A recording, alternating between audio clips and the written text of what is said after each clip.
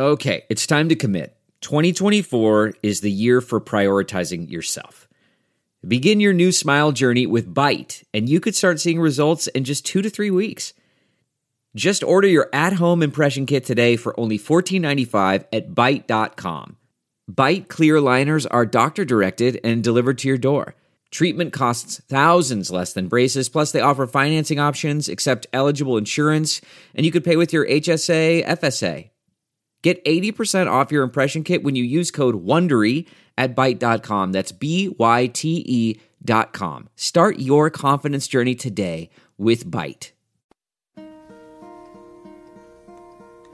Hello, darkness, my old friend. I've come to talk with you again, because a vision softly creeping left its seeds while I was sleeping, and the vision that was planted in my brain still remains within the sound of silence. Well, EJ, I expected absolutely nothing from tonight, and I still came out of it disappointed. It was 34-20 Chiefs over Texans, and it really wasn't even that close. The only good thing as a Texans fan that I can take out of this entire game is that football is back. So that is the one thing I will be celebrating tonight. I will be trying my best to get over the fact that Kansas City once again embarrassed us on national television. A tradition as old as time at this point. So, EJ, I'm going to get out of the way for a second and go kind of lick my wounds in the corner. Why don't you tell the fine folks at home how you're doing now that football's back? And, of course, what are you drinking tonight? Well, I'm doing fantastic. Anybody that follows football, loves football, talks about football as much as we do. This is almost a national holiday. It's Christmas in September. Football, real live NFL football is back, and man, does that feel good. We've got storylines to talk about. We've got live game action. Unfortunately, some injuries to talk about, but just in general, oh boy, it feels like a major weight lifted. We weren't sure we were going to see this. So I'm doing much better than you because I didn't have any real skin in the game tonight.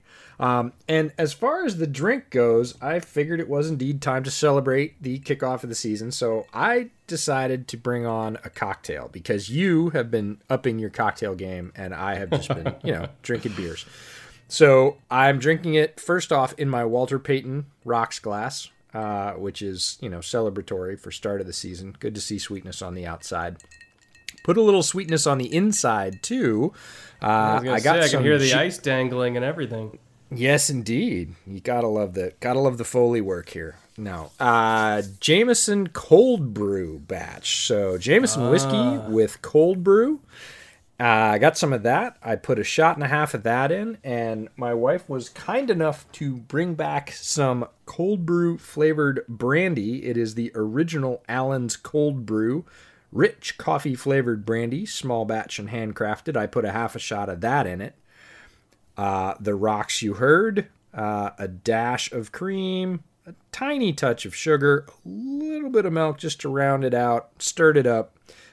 It's freaking delicious, and it's also serving two purposes. I did throw a little bit of Starbucks cold brew in there, like a shot, just to give it a little bit of body.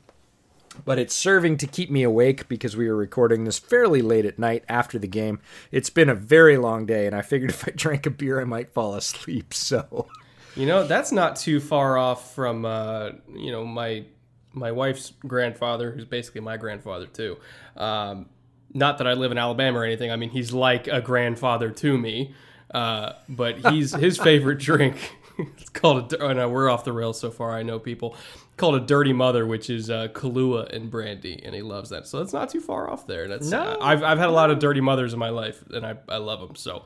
I'm just going straight whiskey because I have no comment about that. None. It's zero.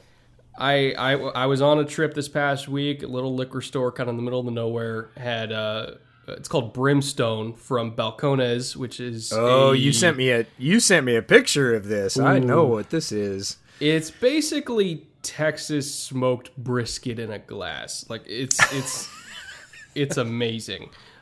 You taste just salty, peppery, red meat. Like I cannot describe it any other way. It tastes like no other whiskey I have ever had in my life. And they actually smoke the whiskey. It's not like a peated scotch where you're kind of smoking the grain and then kind of throwing that into the mash. Like, no, like they finish the whiskey and then they smoke it after. And so it's incredibly smoky. Of course they do. It's crazy, crazy stuff, but it tastes incredible.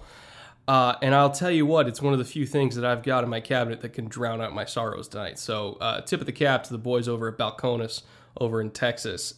You guys do excellent work. But I suppose we should talk about this game. We're going to have to eventually. And we're going to have to eventually. I can only put it off for so long. My first impression was we were correct about Clyde Edwards-Helaire. This was our doomsday scenario, and my God, did he look good tonight. I'll read you off his stat line. 25 carries for $138. And to be honest, he was over 120 yards at like 18 or 19 carries.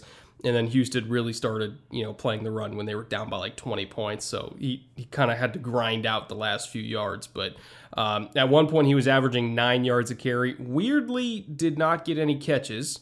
He did have a target, but did not have any catches. They didn't really get him as involved in the pass games as I expected. But they certainly treated him as a bell cow running back, just dominating the snap count compared to Darrell Williams and everybody else in that backfield. So I know that we expected Clyde to be good. I know we expected him to be a fixture in this offense, especially down in the red zone, and we were not disappointed.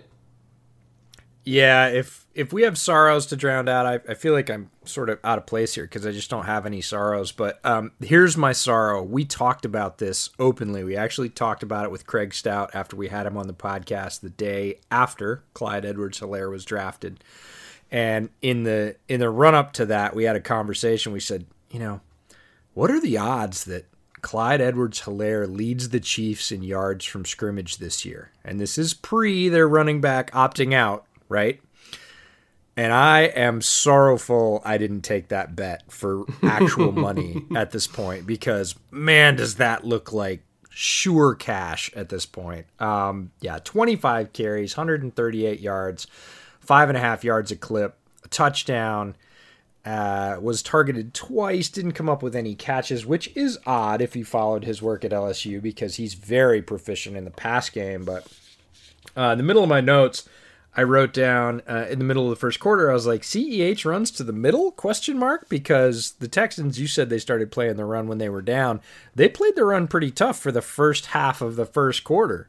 They had Watt lined up at the nose. Yep. And starting off, they had 2 or 3 Edwards-Helaire runs. They mashed him into the middle of the line, and he got basically 0. He got a yard or 2 total. And right after I wrote that, he goes and nails one, right? He rips it off, follows it off with a burst up the middle. And that was kind of the opening of the opening, right? After that, the runs came easier. He had more chunk yardage. He started to get into space where he's terribly, terribly difficult to contain. And sort of the route was on with the run after that. But for the first half of the first quarter, which is just everybody getting the jitters out, Texans stacked up the run fairly well. And the runs from Andy Reid were fairly straightforward. Clyde Edwards-Helaire up the middle. So it didn't look like a very auspicious start. But then, about that 8-9 minute point of the first quarter, things started to open up, and after that point, it was very difficult for them to contain him. And they were running a lot of the same stuff that he ran at LSU. It was duo, it was inside zone, it was basically we're doing everything we can to put Clyde one-on-one with a DB and saying, Clyde, go beat him.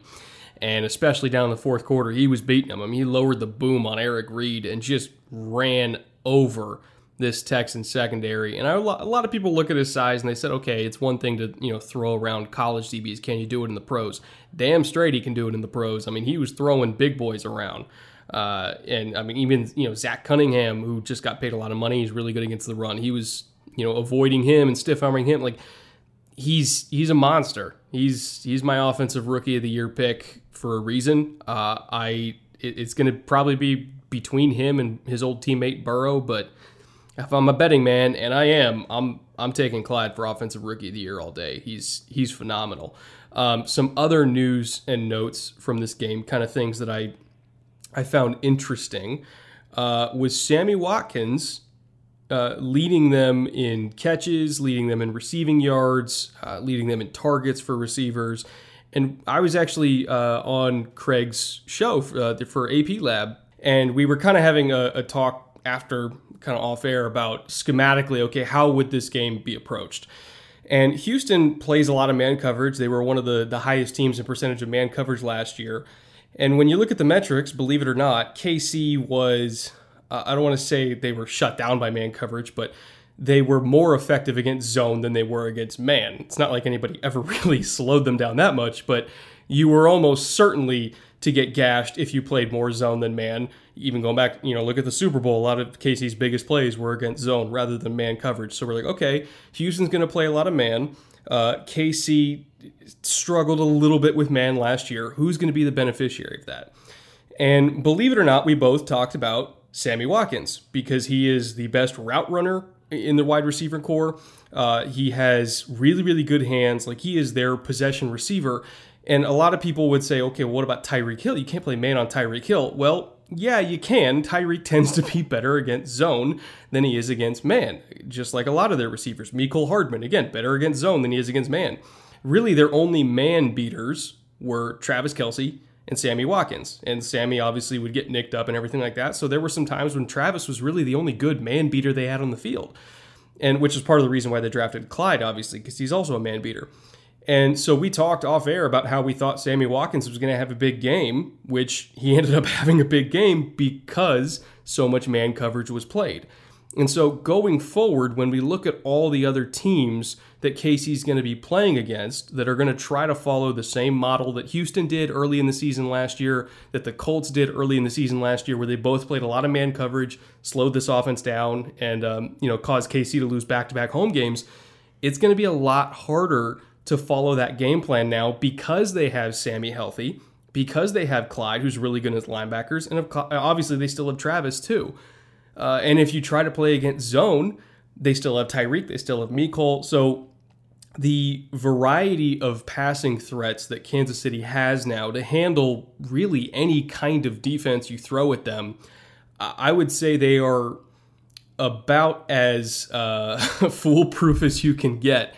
Weapons-wise, quarterback-wise, scheme-wise, it's like I did not expect them to be held, probably below 25 points. Like 34 points does not surprise me at all, but I do find it interesting that Craig and I, who both, I know the Texans defense very well and he knows the Chiefs offense very well, we both kind of pinpointed the same guy who's going to be the beneficiary of this game, and that was Sammy Watkins. So it's kind of an interesting note, and for all the bootleg listeners out there, pay attention to distributions of man versus zone, especially if you're a fantasy player. And if you see the Chiefs are going up against a heavily man coverage-oriented team, just plug in Sammy Watkins in your lineup because he's really going to be the focused, kind of focused receiver against these kinds of defenses. Yeah, I think a lot of points there. And one of the things we're going to see out of KC this year is they're going to be a little bit like New England in years past. And I mean variable. As people come and say, oh, well, it was man and they went to Sammy a lot. Let's shut Sammy down. They're going to light up Travis or Tyreek, or that's the week they're going to throw 15 or 20 times to Clyde Edwards-Helaire. They're just going to be enough of an amoeba that they're going to be very, very hard to draw a beat on because they can just go almost anywhere in that offense and pick up points, pick up yards pretty much with ease. And you said Travis is still Travis. Travis Kelce's one of the guys that got paid in the offseason, big time for the Chiefs. And one of the play calls, I don't know if it caught your eye because it was really early in the game, but in the first quarter, that middle screen to Kelce they ran, that was a sharp little play. I like that. And there's going to be gems like that. That's one of the great things about watching Andy Reid. Not only is the fun plays that he pulls out every week, but I also wrote down in my notes, play calling balance was A+. It never really feels like the Chiefs are on the ropes, right? if they don't get what they want, it almost feels like it's because they missed, not because the defense stopped them. Yes, 100%. And they don't feel like, oh man, that was our play, and you shut it down. They're like, next. Yeah, and that we goes got for 10 more. Right, and that goes for Mahomes as well. I was watching the game with my buddy Robert Schmitz, and we were talking about some of Demarcus Robinson's drops early in the game. Right, he had a couple of throws that looked like they could have been touchdowns or points or led to points. Right, and in some offenses, that's crushing. Right, the fan base, and if you are a fan of a team like this, you know what I'm talking about. Right, that one receiver drops that one ball, and you're like, that was it. That was the one good drive the quarterback's getting, right? That was our points, and we just left him on the field. We might as well just shuffle on home. With Mahomes, it's the other way, right? It's like, oh, you dropped 2, you dropped 3. It's okay. I've got 4, 5, 6, 7, 10 more in the chamber. He never looks worried. It's just, he's going to drop another throw that's going to be a dime the next drive, the next play. And he'll do it 15 yards behind the line of scrimmage, falling away from pressure. Like, you have the perfect... That's the thing is, again, as I was saying, I was talking to Craig, like, they're playing so much damn man coverage. And so KC was running crossing routes and just crossing routes, which are really good at beating man coverage. And Houston was bringing pressure. Like, they were beating the protection and getting there, which normally if you're going to try to layer in a crossing route against trail technique, like you really got to have a good platform so you can be accurate and put it high and outside where only the receiver can get it. Like Breeze is an example of somebody who like needs that perfect platform so he can put it exactly where only Michael Thomas can get it on those deep crosses that they're famous for. And Mahomes doesn't need that platform. Like, the pocket is messy. He's again, 12, 15 yards behind the line of scrimmage. J.J. Watt's breathing down his neck, and he just throws a wild-ass, off his back foot, falling away, and it's perfect. Just flips it. There's nothing you can do about it. No, and that's so frustrating as a defense. All the things we talked about, the play calling balance, that it always feels like they're dictating, that they are. You talked about Mahomes physically being off platform. As an offense, they just don't ever feel off platform. They feel like they're dictating. They feel like they're in control. They feel like they have an answer. You come up with 4th and 15 and you look at the Chiefs offense and you're like, are they going to punt it? Right? Do they have to punt it? Yeah, they could do this, right? I don't think there's any other offense in the NFL right now that you'd look at and even somewhat seriously consider that. But with the Chiefs, if they came out and went for it on 4th and 12 fairly early in the game at, say, midfield, you'd be like, I don't know, better than average chance they make this. Right? And that's we gotta talk normal. to the analytics guys on analytics Twitter and basically ask them, like, hey, at what point in terms of should they third stop long throwing? No, at what point should they stop punting, period? Like, at what point should when you look at their 3rd and 9 success rate, like, what's the threshold? If we project their 3rd and long numbers to 4th down, at what point does it become statistically a hindrance for them to punt, even on, like, 4th and 7? Yeah, I'm giggling inside because of the fire you're going to start on Twitter tomorrow when you post this, but... I've never seen anything like it. There's nothing else like it. It is not. I think that's the point I want to make, is that it's not normal. This is not normal. This much skill in play calling, balance in the roster in terms of weapons. Mahomes is just Mahomes. Like, I saw somebody the other day say, I think it was Craig actually said, stop comparing other quarterbacks to Mahomes. And you should. He's not like anybody else. And when you put all those elements in a pot and stir, it's just going to be frustrating for defensive coordinators for now and quite a while, quite frankly, because the other thing about this offense is it's generally pretty young, with the exception of Travis, right? This is a young and developing offense. Mecole Hardman, couple years in the league. Clyde Edwards-Helaire, a rookie. Mahomes, obviously early in his career, sub 25. This is not going to be an easy out for some time. And boy, for the rest of the AFC, that is a daunting prospect. And on the other side of the coin, I just kind of offhandedly counted 4 drops. There might have been 5 because I was out barbecuing some jalapeno poppers during the second quarter, so maybe I missed one, but I counted at least 4 drops. Mm-hmm. And the jalapeno popper story is one for a different day because I had a lot of difficulties with that. If you follow me on Twitter, you know about the jalapeno popper story already. What's up, pirate? It's like I had a Final Destination movie in my kitchen today, I swear to God. But and if you think I'm going to let that go for like the entire season, you're so wrong. Yeah, I said it was a bad omen, and I was correct. But anyway, when you look at this Texans offense, I counted at least 4 drops by myself. You know how many drops DeAndre Hopkins has had in the past 2 seasons combined? 6. So this receiving core has almost caught up in drops in one game with DeAndre Hopkins for the last 2 years. That is my takeaway from the Houston receiving core was largely Watson looked locked on to Fuller. Yes. He did throw it to a couple other guys, but like Will Fuller is clearly the guy. Like we talk about offensive balance on the KC side, it was the opposite on Houston's side. When Watson was having success, he was throwing to 2 guys. One is Fuller, and that was by far the majority. And the other we're going to talk about because he is going to be the waiver wire pickup tomorrow morning, and that's Akins, the tight end. Yes.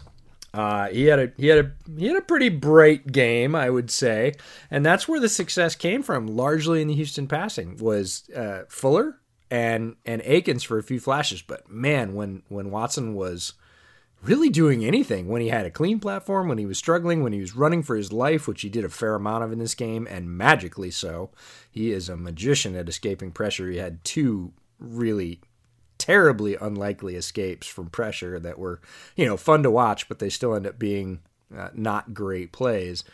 But he was either going to Fuller or Akins for a few pops, and all the other guys, because Houston collected sort of cast-off receivers in the offseason like they were going out of style, didn't really do a lot.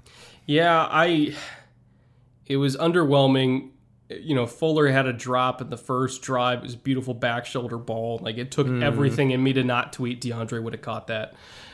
But he would have caught that. He absolutely would have caught that. Stills had a bad one on the sideline where it bounced off Stills his forearm. Yeah. I know the one you're talking about. It's like, there's a reason why DeAndre makes as much money as he does now. And it's because he catches the damn ball.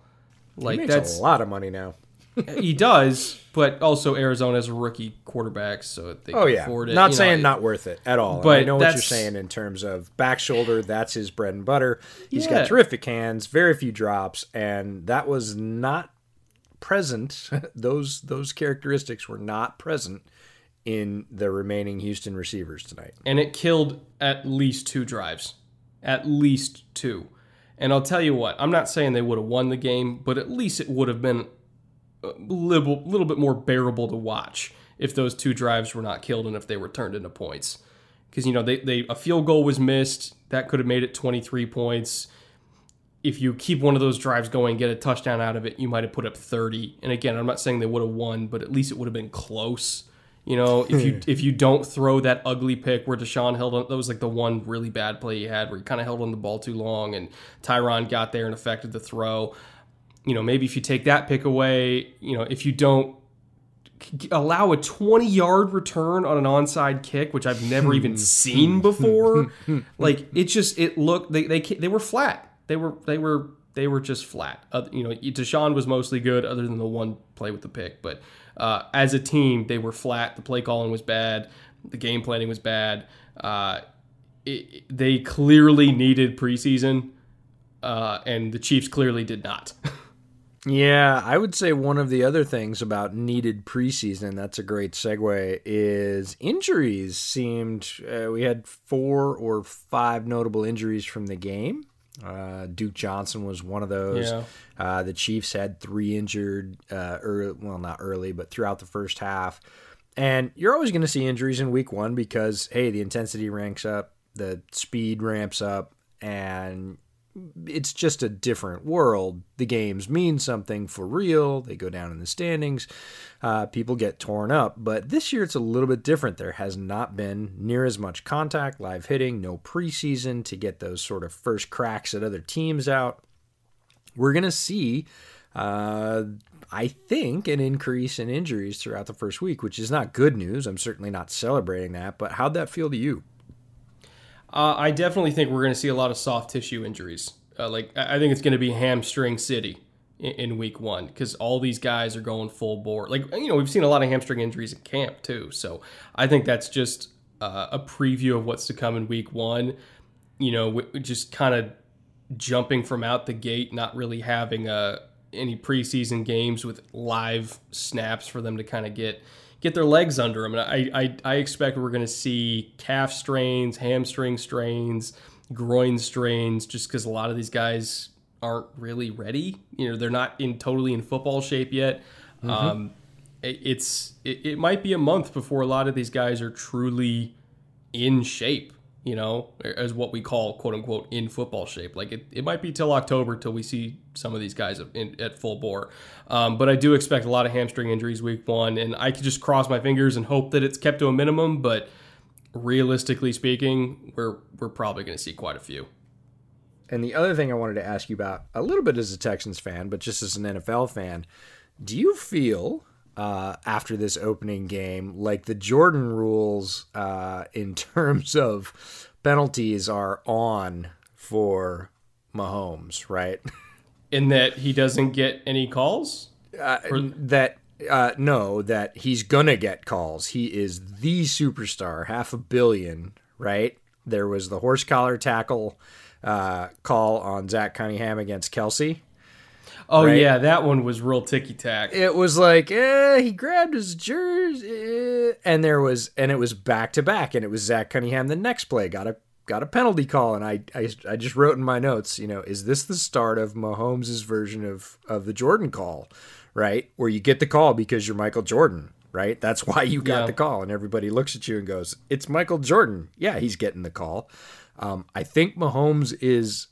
and the question is he there? Is he approaching there, or is he there? And it feels like, to me, a little bit, he's there. He's going to get the call. He's the $500 million man that just won the Super Bowl at under 25. He is the face of the NFL right now. He's going to get those calls. And as a Bears fan, I understand. I mean, Aaron Rodgers got the calls, right? Still gets some calls in that way.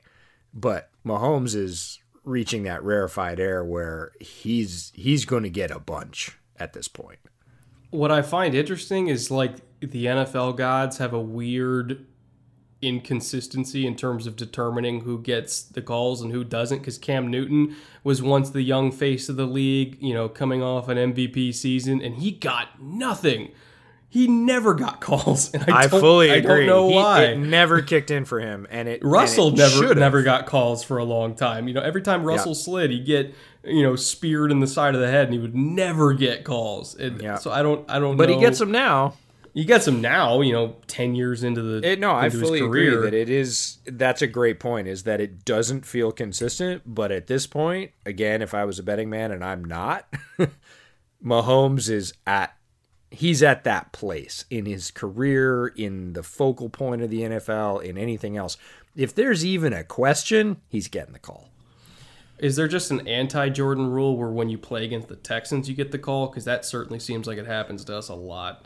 I would call that an anti-Bears rule, too, because mostly just against Green Bay. But that's a conversation for another time. What else you got from this game before we move on to a couple of games that we're excited about in Week 1?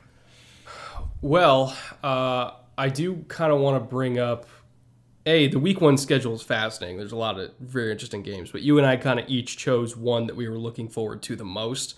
For me, the Week 1 game that I cannot wait to see, and kind of put the Texans game out of my mind, is Dolphins at Patriots, because I am fascinated by this Miami defense. Bringing in Byron Jones, bringing in Noah Igbenogany, Van Noy, all the new pieces of the front seven. It feels like a Patriots defense to me. And I think you can call me crazy. I think the Dolphins defense is going to be better than the Patriots defense this year. I truly believe that, especially when you consider all the opt-outs the Patriots defense is dealing with and the free agency losses that they've dealt with to Detroit and to Miami, who they're playing this weekend. I think the Dolphins are going to be a top 10 defense. I would argue a top 7 to 8 defense. And when you look at the Patriots offense, I love Cam Newton, but the weapons kind of aren't there. Like I've been banking on Damian Harris, and he's on short-term IR right now with a finger dislocation, I think it was, like something with his pinky. And so you're relying on an old as dirt Julian Edelman, a N'Keal Harry who may or may not work out. I'd say, we're kind of still waiting on him to flash what they expected they were going to get out of him as a first-round pick. I haven't seen it yet. So we're hoping that N'Keal Harry ends up good. Again, Edelman's 33 now. Their number one tight end, I think, is Devin Asiasi. I don't know who won that job, but, again, we're looking at Asiasi and Dalton Keene, 2 rookie tight ends to be contributors. Like, the weapons just aren't there. And when you factor in that the Dolphins defense is also going to be really good, like, I think Miami's winning this game, personally. Yeah, it'll be fascinating. The Dolphins have given the Patriots some really odd games, especially early in the season when it's still warm in Florida. This one's being played at Foxborough, but again, week 1 always throws some curveballs. People freak out about what I would call random results as everybody is still trying to get their legs under them. I'm with you. Cam is going to have to make some chicken soup out of chicken feathers with what he's got. Can he do it? He can. Absolutely. It's tough to get a bet against the Patriots at home, but the Dolphins are wildly improved, certainly on the defensive side of the ball, and really feel like they're one of those teams that developed momentum in the second half of last season. And there are always 2 or 3 of those teams that start off rough and then really do well for the last half, or especially the last third of the previous season, and then go on a roll the next season. And everybody's like, oh, we should have seen this coming. The Dolphins feel like they're primed to be one of those teams. So it's a fascinating game to see, who's more gelled at this point, who's going to come out of the gate quicker, what talent is going to play well. Again, divisional game, going to be tough. I'm with you. The Dolphins are going to have a great defense. I don't think the Patriots defense is going to be terrible. They have a lot of opt-outs for sure. The Bills defense we know is great, so that's a really interesting division defensively. So really, really cool game. Game I was looking at is Bucks and Saints, and largely it's because Brady versus Breeze. This is one of those vagaries of the NFL schedule that top quarterbacks, if they are not in the same conference, don't end up playing each other all that often. They can meet in the playoffs, and they're going to play once every 4 years, and that's not all that often. Even if you've got a 12 or 14-year career, they may only meet each other 2 or 3 times. It's kind of the deal with Brady and Breeze. Now they're in the same division, and they're both at that sort of old gunslinger stage of their career. Very savvy veterans. Still have some left in the tank physically. The Bucs team is fascinating. Bruce Arians has them on a completely different trajectory. The Bucs defense is really interesting. The Saints defense is good, as we know, and their offense is full of weapons. This is just an all-over-the-board interesting game. There's not a phase of this game that's not going to be interesting to watch. Yeah, I would say a big factor here is Mike Evans might not play. Like, he didn't practice Thursday, which is usually a pretty bad sign. And again, this is a hamstring injury, which we think there's going to be a lot of hamstring injuries in week 1. I don't think he's going to go because I don't think they really want to test that and then have him re-pull it and then potentially be out even longer. Luckily for them, they still have Chris Godwin. They still have O.J. Howard. They still have Brait. They still got the tandem of Rojo and Fournette, who aren't elite, but I think they're fine as a running back duo. I think you could do a lot worse than that. And you still got Gronk, who him and Tom have a pretty good connection, especially down in the red zone. Like, the offense is going to be fine. Isn't going to be as good as it would be if Mike Evans were on the field? Obviously not, but it's still going to be a damn good offense. The thing that really kind of fascinates me is, will this Bucs defense be as good as I think it's going to be? And I know this is going to hurt you to say his name, but Antoine Winfield has been getting some of the most hype for a rookie safety that I've seen in a long time. A lot of people are saying, like, hey, you should really watch this dude for Defensive Rookie of the Year. And watching him in college, you and I would agree. Yeah, he's that kind of guy. Like, he has a Tyrann Mathieu type effect on the field against the run, against the pass, against everything. Like, he's a phenomenal prospect. And so far, it sounds like he's going to be a phenomenal pro as well. So I'm going to be watching for this Bucs defense because of all the young pieces they have combined with some of the old veterans they've got with JPP and Sue and all those guys. You know, Levante's been around for a long time at this point. It's a really nice mix of veteran leadership and young speed.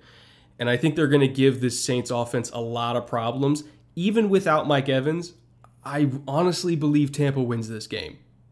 Yeah, there are a lot of things that I think all NFL fans are excited for. We have a great hunger for this season.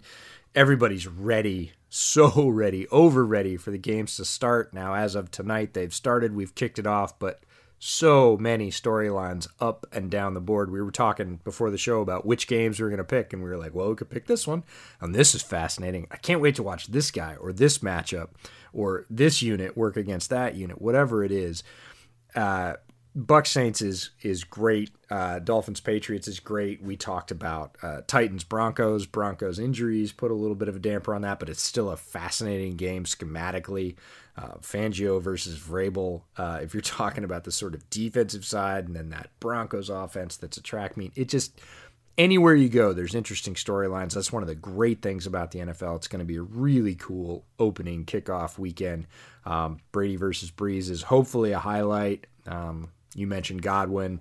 He's a rising star. If you don't pay attention to players outside your division, if you're not a fantasy player, Chris Godwin is amazing, and Tom's been talking him up. So hopefully they have a connection as well, and we get to see Chris Godwin go to work, because it would be better if Evans was on the other side, like you said, but it'll still be good, as will a lot of the other matchups throughout the league on this opening Sunday. So looking forward to it in a huge way. I forgot to mention one more thing, by the way, since we were talking about week one narratives. And since Mitchell Trubisky is starting, which this might be the last week one ever that he's starting. There was an interesting stat by our friend Bill Zimmerman. I don't know if you saw it on Twitter. Oh, God. Did you know God. that if Mitch Trubisky throws for 3,014 yards this year, he will move into third all-time in Chicago Bears history for career passing yards? Yes, I was aware of this fact, most notably because, Bill's tweet. Bill's a friend. We appeared on Bill's show earlier this year. Bill has been very kind to me in all my time doing this. His tweet brings it to a head, but we were talking about this last year, because if you rewind the clock to the end of 2018, right before Double Doink, right up to the point of Double Doink, Mitchell Trubisky's career was ascending. He'd had a very good first year under Matt Nagy. I would say his first real year in an NFL offense. Just a quick side note, everybody that says, oh, if we had Patrick Mahomes in Chicago, we'd be going to the Super Bowl now. And I'm like, you know that his offensive coordinator for his rookie season as a somewhat undisciplined gunslinger out of Texas Tech would have been Dowell Loggins. Yeah, good luck with that. Right. Who went to Miami and ruined a couple of quarterbacks, is currently ruining Sam Darnold. You really think that Pat Mahomes would be the same guy with no rough edges that he is under Andy Reid if he'd started out under Dowell Loggins? No. So when I say Mitchell Trubisky's first real year in an offense was year 2 with Matt Nagy's arrival, he'd shown a lot of growth, and he had a very good 10 or 11 game stretch where he played extremely efficient football. So the arrow was pointing up for Mitch Trubisky. And going into last season, I went to Bears camp last season, the overall riding sentiment from his work in camp and his, sort of work before the exit at 2018 with Double Doink was he's going to throw for 4,500 yards, right? He's got Allen Robinson. He's got Tariq Cohen in year 2. He's got all these weapons, Anthony Miller.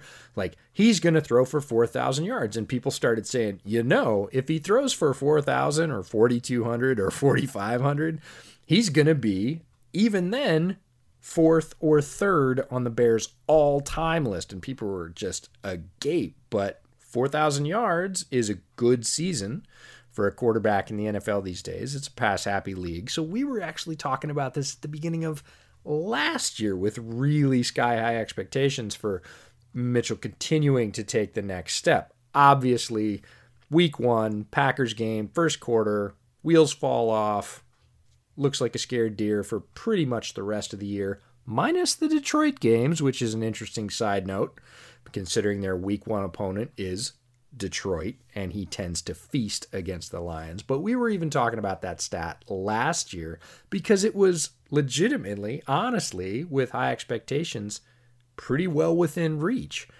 Obviously, it didn't work out that way, but we've already sort of had this conversation, so it feels like deja vu all over again. I just think it speaks more to the fact of, holy shit, the Bears quarterback situation. Terrible. You're a 100-year-old franchise. Mm-hmm. Founding and franchise Mitch in the league. Trubisky's going to be the 3rd highest yardage passer in 100 years. Yeah, totally agree. And most people don't know it when they talk about season yardage leaders, right? You're talking about like Eric Kramer, right? Not a stellar, starlight name in terms of quarterbacking. He had some good seasons with the Bears. He was a good player. However, if you look at the historical situation for quarterbacking in Chicago, it is not great, especially statistically. Now, they've had, some guys that went on to the Hall of Fame. They've had, notable quarterbacks, but when you compare it around the league, it is incredibly lackluster. Oh, Bears fans are a resilient bunch. And with that, I guess we can call it depressing note. for EJ the Bears fan. You just wanted to smear the paint around tonight. That's what you wanted to do. We started with depression for me. We're ending with depression for you. And speaking of depression, by the way, one last note. I promise we're going to get out of here eventually, but as I wrap this up, I do want to say, Skip Bayless, you are a complete asshole. It is completely brave for Dak Prescott to open up about the depression issues, the actual real live depression issues, not my jokey depression issues. It was so brave of him to open up about that and how it affected him after the loss of his brother. And for anyone to suggest that it shows weak leadership for Dak to talk about depression is a completely asinine comment. And I hope that he apologizes. I hope that FS1 apologizes for even airing that garbage. It's completely inappropriate. One of the worst things I think Skip has ever said. And that's a long list. And that's a long list. It minimalizes a huge problem in this country, especially in 2020, where depression has been spiking in America at extremely high rates. It's a completely dickish, asshole-ish thing to say, and I hope he apologizes. But on that note, I do want to thank you all for listening. I want to say thank God football's back. We've been waiting for months and months and months for it to be back. And for the first time in a while, it feels like America's starting to feel a little bit more normal. And I'm very thankful for that. I'm thankful for all of our listeners that make this show possible. Thankful for EJ for being here with me and kind of helping me lick my wounds tonight.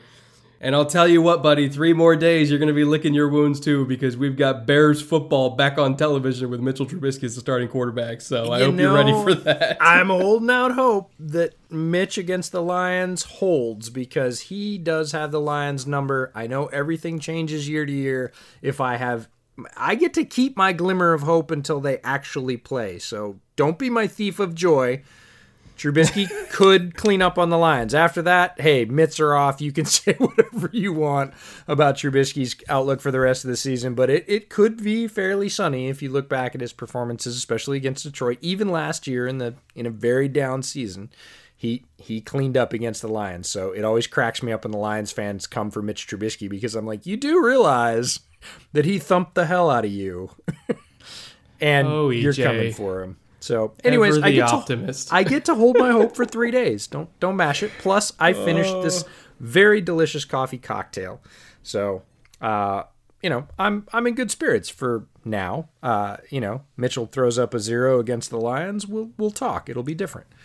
I remember when I was like you, so full of hope. That was before the Hopkins trade or a different time? Roughly, 6 hours ago, I'd say. Give or take. Oh, yeah. Okay, cool. Yeah, that's where I am right now. Yeah, 3:45 on a Thursday afternoon. I was feeling great. Yeah. Now look at me. Nah, we'll be feeling great again. There's more NFL football coming. We will have our highs and lows, as will you with your teams. We will be here with you to talk through them, drown your sorrows, or celebrate your triumphs as you have them. Keep it tuned to Bootleg Football because we've got lots and lots and lots of content coming for you. And, of course, some great drink reviews along the way. But until then, keep it tight. We'll talk to you soon. Later.